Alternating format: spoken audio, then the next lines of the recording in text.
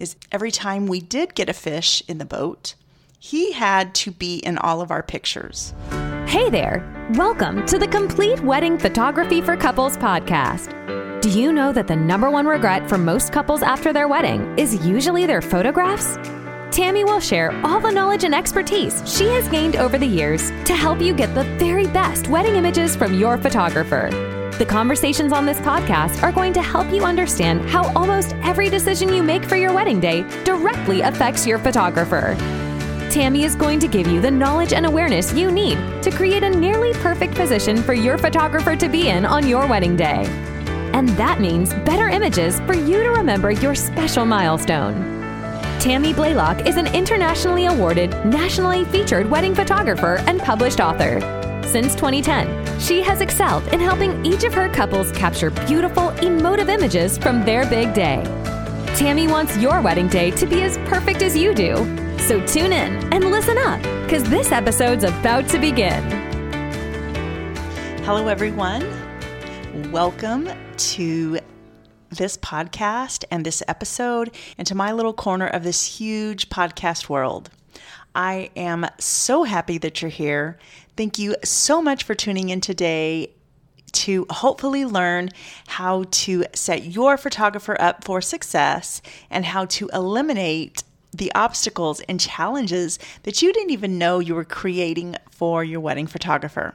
If you like today's tips, I just want to remind you that there are about 1,000 others just like it in my book, and you can find that in the links in the show notes. So let's get to today's topic. Learning customer service from a fishing guide.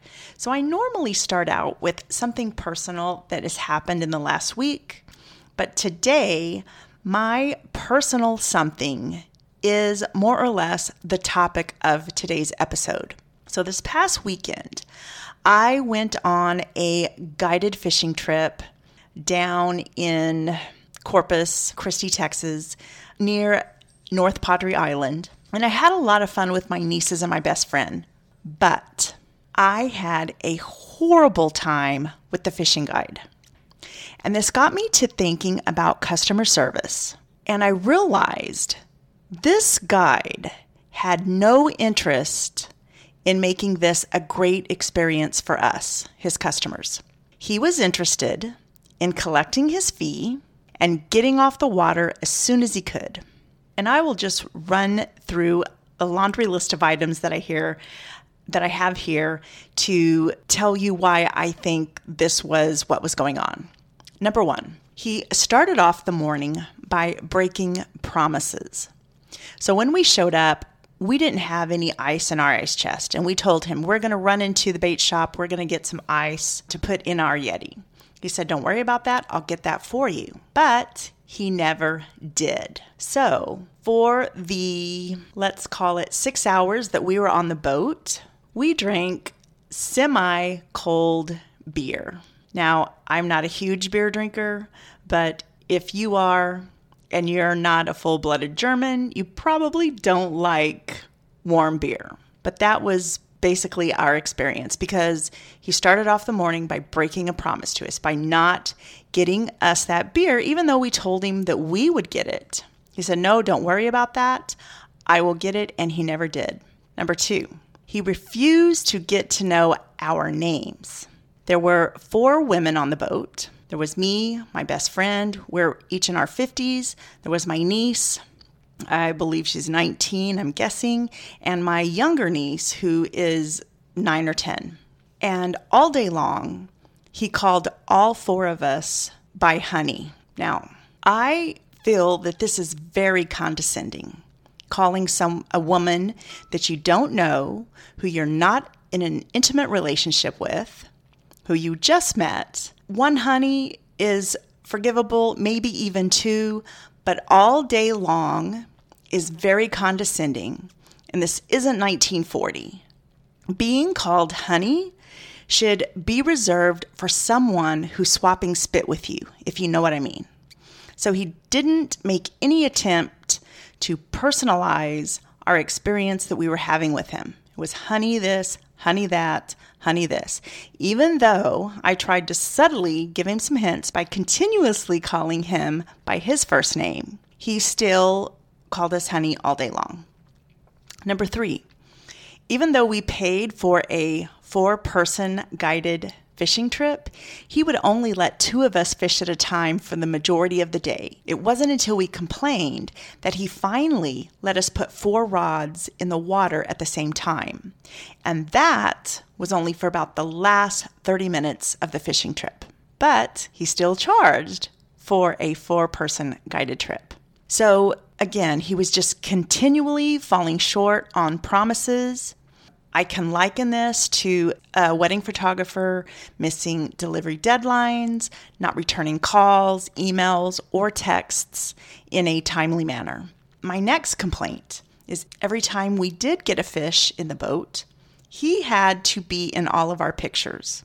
I don't know if he was banking on free advertisement, knowing that we would probably post these online, or if he was just trying to make the day more about him, but he would not let us take pictures by ourselves. And this was not my first guiding trip. I've never had a guide do this before, so it was just really bizarre. And this, I can correlate this to a photographer who is scripting the day for their photos, what they want to see in their portfolio, and having an expectation of what your story should be on your wedding day instead of just letting your day organically unfold. My next complaint is he continually talked about other people praying, and I am going to quote him verbatim, praying on the ignorance of women. And this just reminds me of, I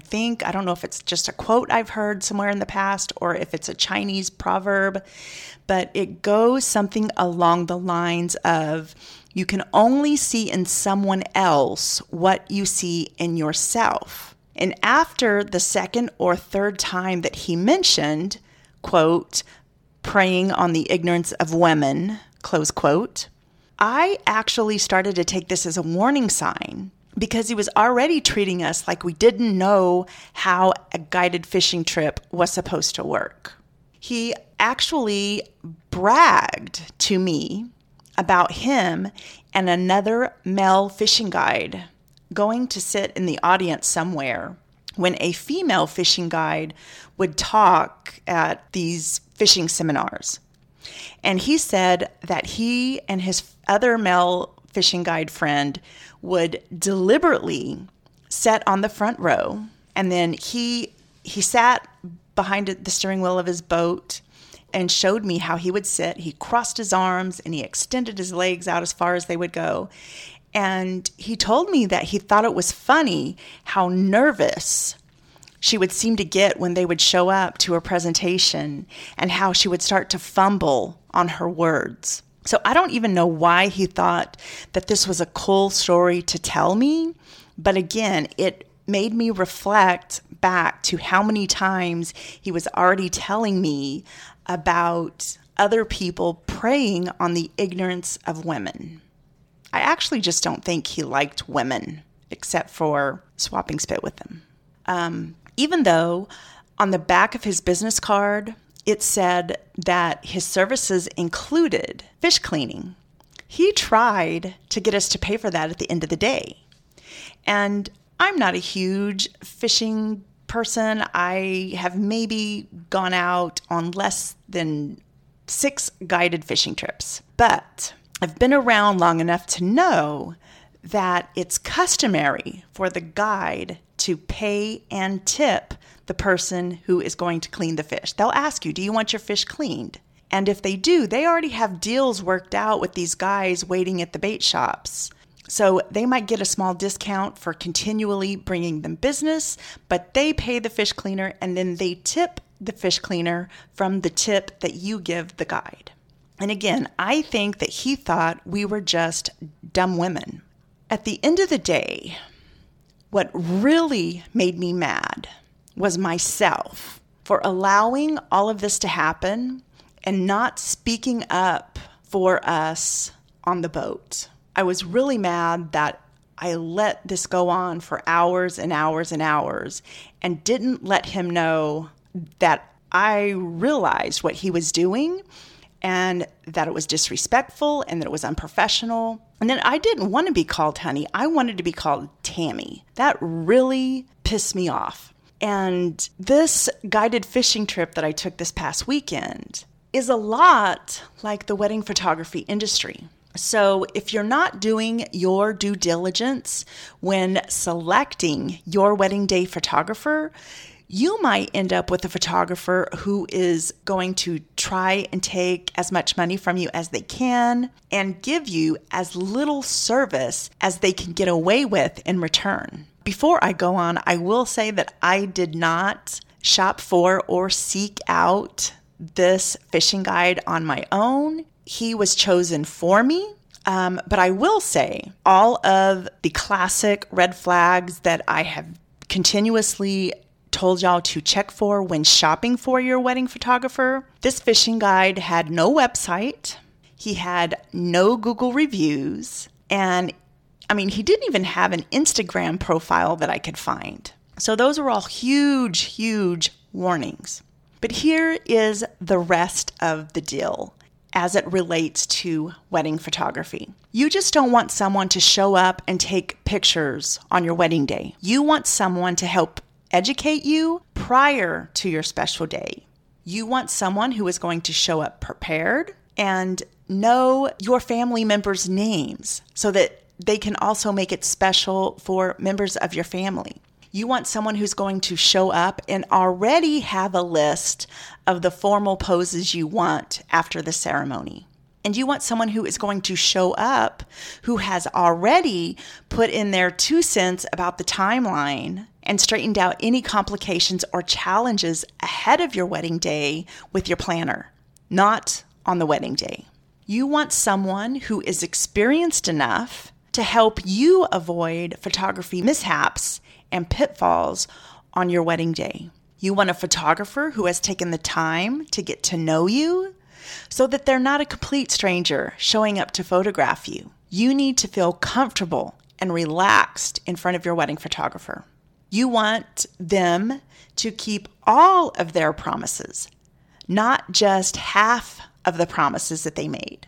You want them to keep all of the promises that they should have made in writing, in a legally binding signed agreement between you and them. And you want a photographer who will let this day be your day. This is your wedding day, not their styled shoot. So don't be bossed around, directed, and scripted about what to do on your wedding day. That is my biggest pet peeve. And that, my friends, is what I learned about customer service from a fishing guide. If you love this episode today, can I please ask that you share a screenshot from wherever you listened and share that to your Instagram story? You can tag either Complete Wedding Ed or @agirlphoto. It's only going to grow if listeners like you help me by sharing on your Instagram stories. You can also subscribe and or leave a review. I would just be really grateful for whatever help you're willing to give me. If you want to know more about my book, the podcast, or my wedding photography services, you can log on to CompleteWeddingEd.com or @agirlphoto.com. All the links to all the things are in my show notes. Again, thank you so much for listening today. Have a wholesome day. I will catch you next time. Adios. Thank you for listening to the Complete Wedding Photography for Couples podcast. We hope you enjoyed your time, and we hope that you learned something to make your wedding photographs better and your wedding day less stressful. If you're enjoying the show, please feel free to rate, subscribe, and leave a review wherever you listen to your podcasts, so others just like you can set their wedding photographer up for success. Thanks again for tuning in, and we'll catch you again during the next episode.